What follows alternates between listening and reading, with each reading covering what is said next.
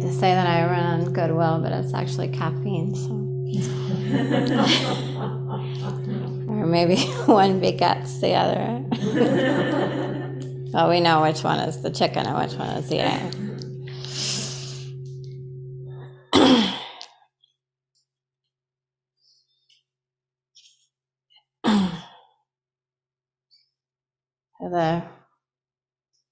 The main thing that ties us to samsara, to the in this tradition, the cycle of birth and death, the cycle of becoming and stopping, the cycle of emotional ups and downs. What ties us to greed, hatred, and delusion, what the Buddha said are the roots of unskillfulness, unwholesomeness,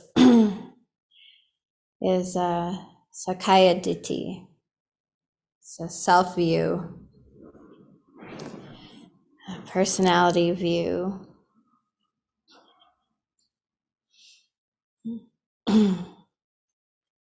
And knowing that intellectually is just almost useless. It's good, to memorize the Buddha's teachings, to know the main cornerstones of the teachings. When the Buddha says that investigation of the teachings is important, one of the ways that we can manifest investigation is by just really memorizing the teachings. So understanding, memorizing, intellectually knowing the Four Noble Truths, how they function, the Noble Eightfold Path, how it functions. Excuse me. I swear it's just the grass fallen, although I have no excuse in here, but and the fetters, that's another list. What ties us to this cycle of coming back to our own unskillfulness, coming back to our own greed and aversion and delusion. And the first of those fetters, the first of those ties is self-view. And when we step on the path to Nibbana, to enlightenment, to really true happiness, that's the first thing to go, is that clinging, that attachment to our own opinions, our own self-referencing. Some of you have, heard me say this, but, I remember when I decided that, multiple lifetimes is very practical, because here I sit, saying the first thing you have to do, the first thing that happens on the road to enlightenment is letting go of your opinions, of that self-referencing, that self-view. But really, that feels like the very last thing that is possible, I think, in the human realm. But the Buddha said, once we've dropped that, once we've dropped that bit, that, our suffering is like a dirt under one's fingernail compared to the soil on the entire earth, right? So it's the first step, but also practically the last one.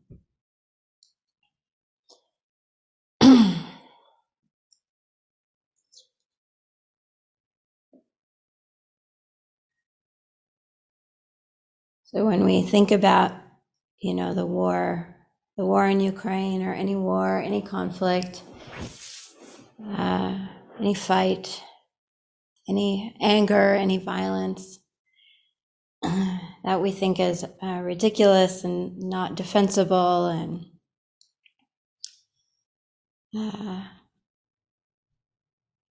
that's the same self-view that we have. That is the same. It's the same ingredients in any conflict, any contention has the same ingredients. Yeah, those ingredients are greed, aversion, delusion, powered by an attachment to our own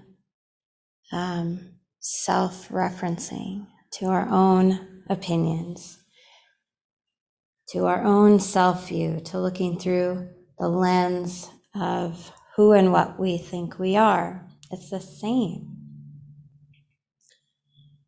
And we don't like to hear that or think about it.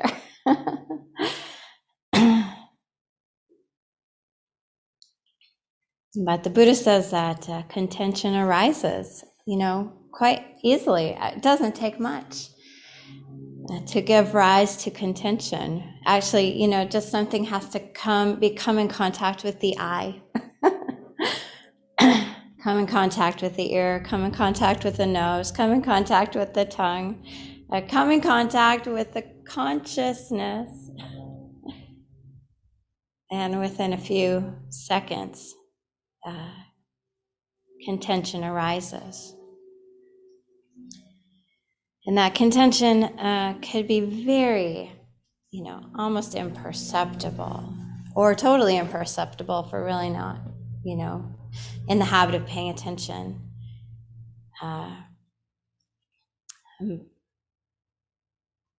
And it could be, it's even slipperier in that it could be that we're pushing something away. That's what we think of contention, right? Stop it, stop it, stop it. But also pulling something toward us,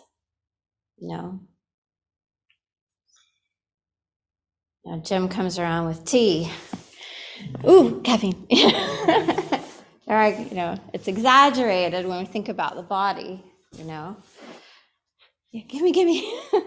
Thank you. Wait, he's been down there a while. Did he go home, or is he coming back with caffeine? The mind does that, and we can laugh about it and exaggerate it for effect, notice.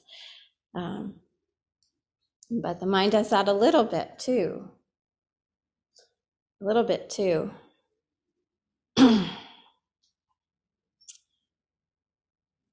Breakfast, not so delicious. Comes into the tongue. An opinion comes up. And push it away mentally. Might eat it still. Contending. There's some contention. Maybe it's really delicious, but we can't have it again till tomorrow. Contention.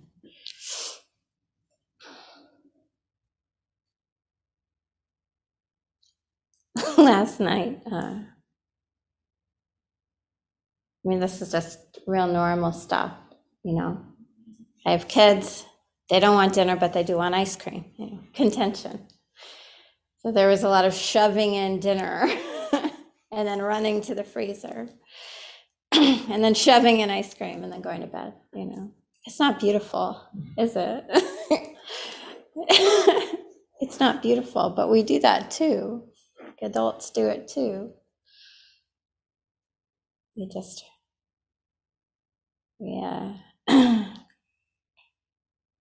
do what we got to do to get what we want. It's not always beautiful.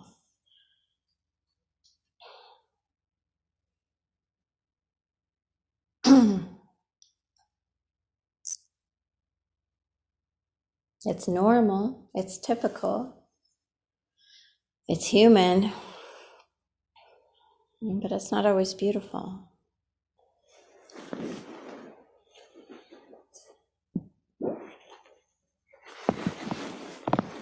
yesterday, my son is 12 and he had to take a swimming test because he wants to do rowing. And he's a pretty strong swimmer, but he hasn't swum in a while, or since last summer. We just go to the lakes and rivers and stuff. And yeah, he had to swim 100 yards and then dog paddle for 10 minutes and then put on a life vest and take it off and then pull himself out of the pool. And and he hasn't, swam since last September probably.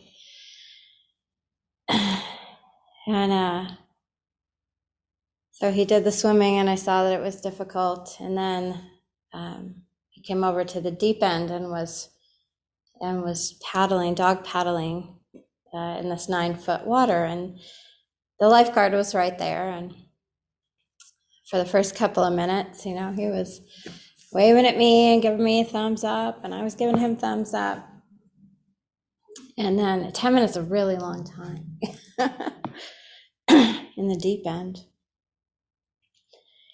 And then he stopped looking at me. He's just looking up, and he didn't look stricken, but he looked very focused. And then I couldn't watch anymore, because it's the simulation of a rescue, right? That's what this test is. It's not, can you swim? It's, can you survive until we can rescue you? That's what it's for, to do crew, to do rowing.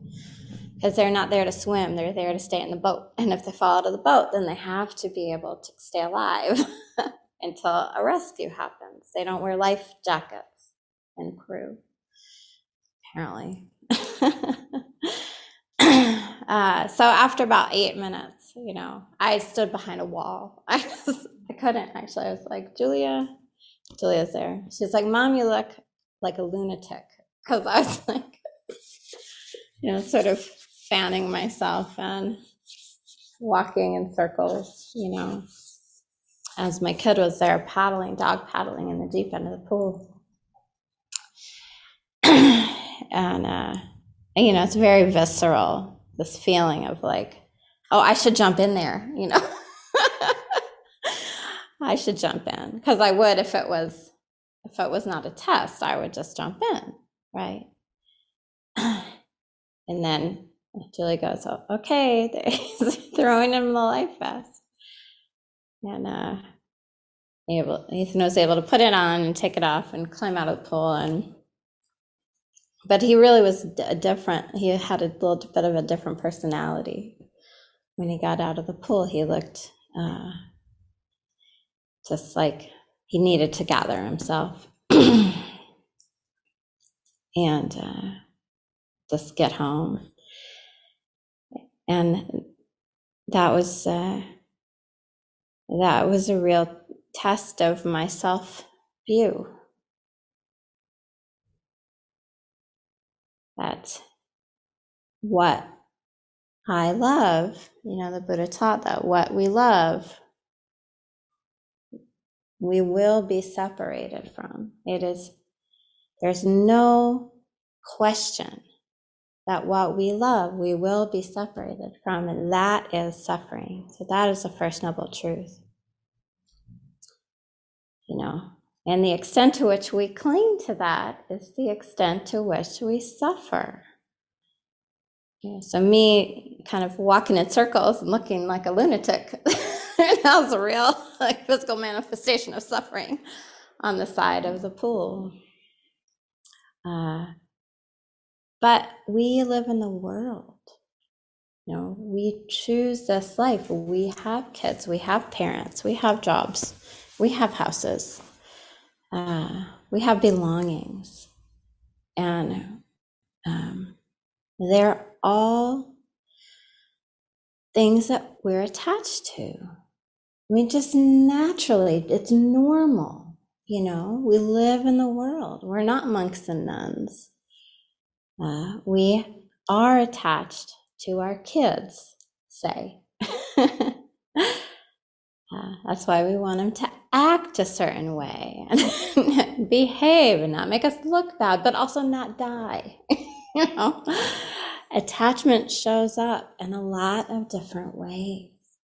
It can show up in fighting with our beloveds. It can show up in being scared that we'll lose them. It's the same ingredients. The same ingredients. And we forget that, you know. What the Buddha taught that we have in common is suffering.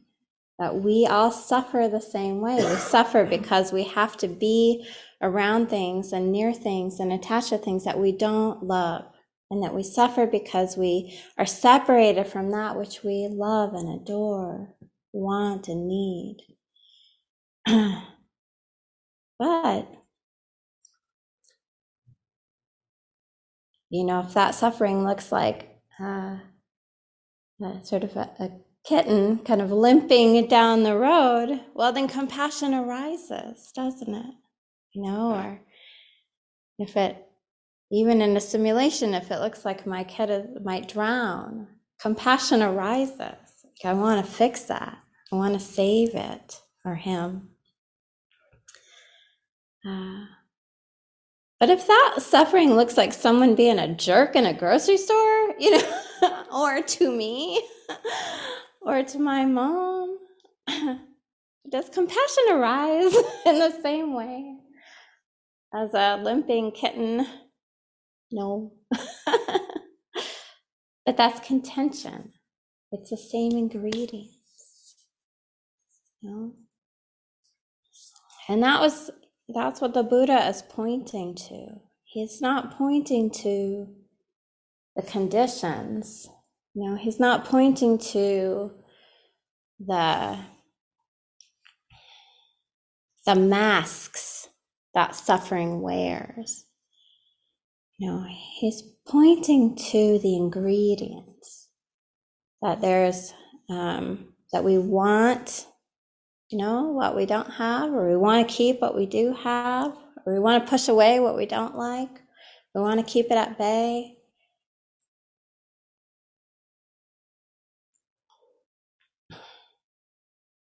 That suffering is just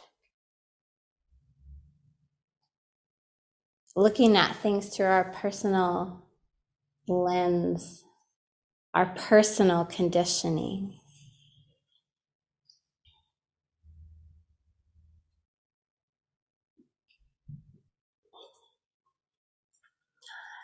Oh, that takes me back to multiple lives. Maybe they don't exist. They're probably not, you know. So, might be a myth. There's no way to know. When Ajahn Sumedho was here, he said, what was it? He said something like, you know, it's just, yeah, a lot of people, he said, he was talking about listening to a bunch of people talk about death who had never experienced it, you know. Like I'm sitting around listening to a bunch of people talk about death who had never experienced it. Okay, some things you can't know. But what I do know is that my conditioning is what it is. And I'll only get so far, maybe, in this lifetime or in this year or in this afternoon. I'm only going to progress so far in this practice. But the more I build the habit of setting down self-view and picking up contention, the further entrenched those good habits become, the habits of goodwill, right intention, you know, the habits of goodwill and non-ill will. Don't try to get to goodwill. It's non-ill will. It's a good, balanced space. Non-harming, you know, compassion, saving that kitten, is important, or wanting to, but just non-harming. You know? Non-harming is a good, balanced space. It's the foundation for compassion. Just not harming others is a foundation for compassion. And then, maybe what we're talking about the most today, or what I'm pointing to with Sakya Ditti, self-view, is letting go. So that intention to engage in renunciation, to let go of those things that we're clinging to, those things that we're wanting to grasp through our own conditioning, through our own personality.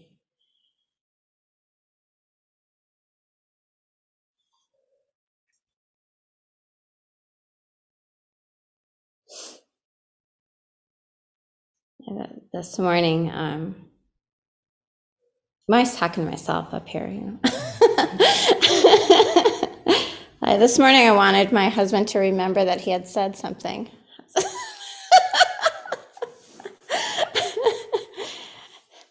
anyone ever been in a conversation? Because he said something exactly the way you remember it. Uh-huh. You said it just the way I remember you said it, right? Like a week ago? Hello? And it's just, we can really hang on to stuff like that, Oh, come on. We did this already. Let's not do it again. Come on.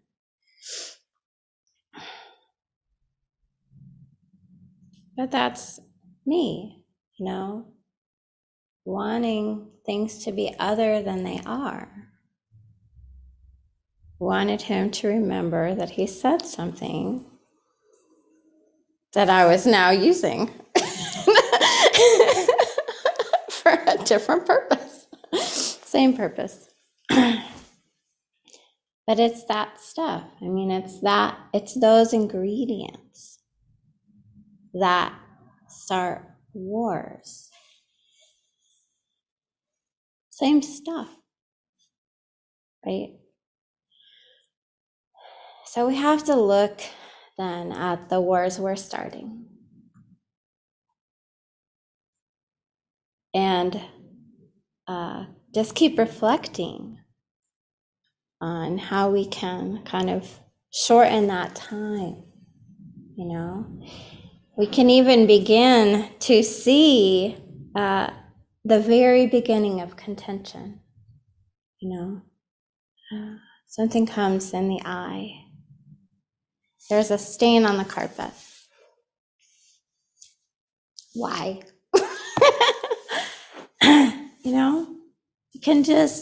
We can fixate. Something comes into the eye.